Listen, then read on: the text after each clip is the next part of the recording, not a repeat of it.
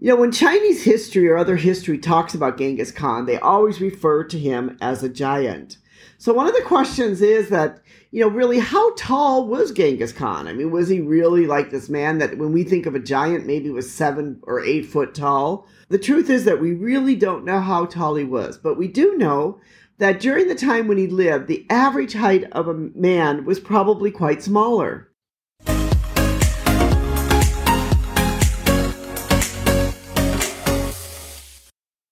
Hi, this is Anita from the Dusty Roads podcast. One of the interesting characters from history is Genghis Khan. Genghis Khan is one of these guys that is usually larger than life. He was known to be extremely large and tall during his time, or at least people described him a lot as a giant or a giant of a man. He's kind of maybe a little bit about what we and those of you that might be Christian and know the Bible stories might think a little bit about Daniel and Goliath. He was maybe kind of a little bit like a Goliath during his time. When Chinese history or other history talks about Genghis Khan, they always refer to him as a giant. So one of the questions is that, really, how tall was Genghis Khan? I mean, was he really like this man that when we think of a giant, maybe was 7 or 8 foot tall? The truth is that we really don't know how tall he was, but we do know that during the time when he lived, the average height of a man was probably quite smaller. Probably the average height was about 5 foot 7 inches tall, which really isn't that tall. But, on the other hand, if he was 6 foot tall, he would probably seem to be huge. Even the average Mongolian man today is 5 foot 8 inches tall. That's the same average for a Chinese man. South Korean, it's 5 foot 9 inches tall.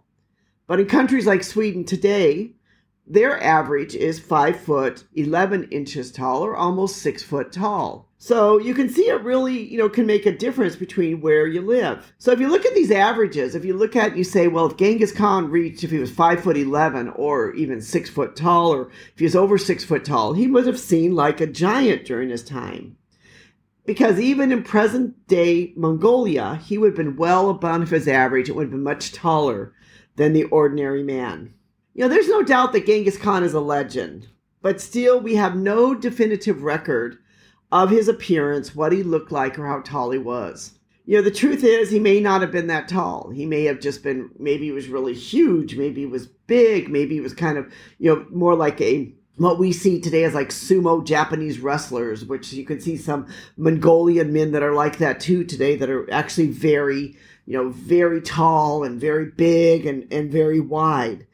But we do know that he was a fierce warrior and that he conquered a lot of places during his lifetime. He conquered many territories. He was feared. He was, very much feared by even the Chinese.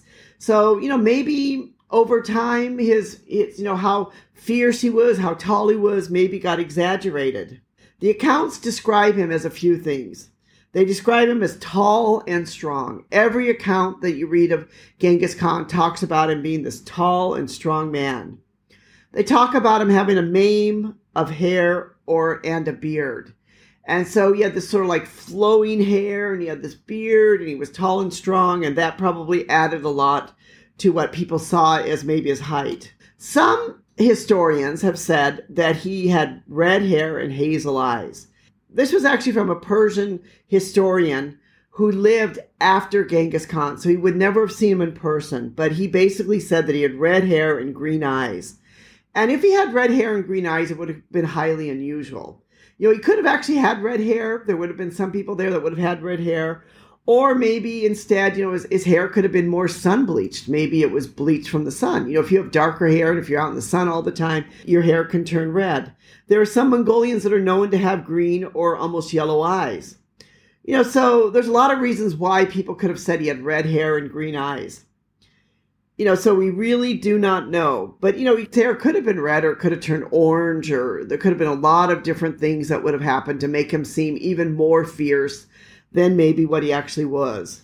Genghis Khan is one of these interesting characters that, for most of us in the West, we have heard about him. We've heard about, all of his conquerings of, many parts of the world. He really, conquered throughout the world.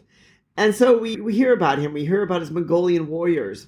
What many people may not realize is that Mongolia as a country, was under the Soviets for quite some time. In fact, it was about for 70 years, from 1921 to 1992. So it's relatively recent that Mongolia was no longer a Soviet satellite. But during the Soviet era of Mongolia, Genghis Khan was not celebrated and, in fact, was forgotten by many. Genghis Khan was not taught in the schools. The Soviets did not want to have anything said about him. He was not considered to be one of the local heroes. So this is really kind of important to understand, because it means that, at least for Mongolia, and the pride that the Mongolians feel in Genghis Khan is relatively new. It's a relatively recent type of pride that they have. If you go outside of Ulaanbaatar, the capital of Mongolia, right out sort of in the middle of nowhere, it's quite fascinating to go there, you will find on top of this hill this huge, larger than life statue of Genghis Khan on a horse. In fact, you can take an elevator up to the statue and you can walk out, and you can go out and you're kind of like on the top of this, and you can go out and you can look out over the valley and look out over the countryside of Mongolia. I have been there. It's quite fascinating to go see. It sort of shows this great love that the Mongolians today have for Genghis Khan, that they built this huge statue or huge tribute to him outside of the capital of Ulaanbaatar. And this is really an interesting fact, because the Soviets worked hard to scrub the history and the memory of Genghis Khan from the Mongolians, as both his image and name were suppressed during the Soviet rule of Mongolia for these 70 years. There's probably really been very few other examples of somebody who has come in to rule another country that has tried to scrub the culture or the legacy or the history of a country as much as the Soviets did during the time when they ruled Mongolia. They did everything they could to ensure that Genghis Khan would be forgotten. So many Mongolians today feel like, we know about Genghis Khan, but we never learned about him in school. If you live in the United States, we, of course, in our schools, we learn about George Washington, Lincoln, our other heroes. You learn about that in the school. Think about this. This was generations of Mongolian children who did not learn anything about Genghis Khan in the schools and were completely scrubbed from their culture, and they were not even, supposed to talk about him. Talk about the Genghis Khan was banned and was encouraged to accept new communist heroes. So during this time, Mongolians also didn't dare talk about Genghis Khan. So you think about how repressed this was for them, that they lost this hero that was considered one of the greatest heroes that Mongolia ever had. But we do know that because of this, today Genghis Khan is revered in Mongolia. He is represented and seen in a force of good and served as a symbol to the Mongolian people of power and unity. So today he is one of Mongolia's greatest legends.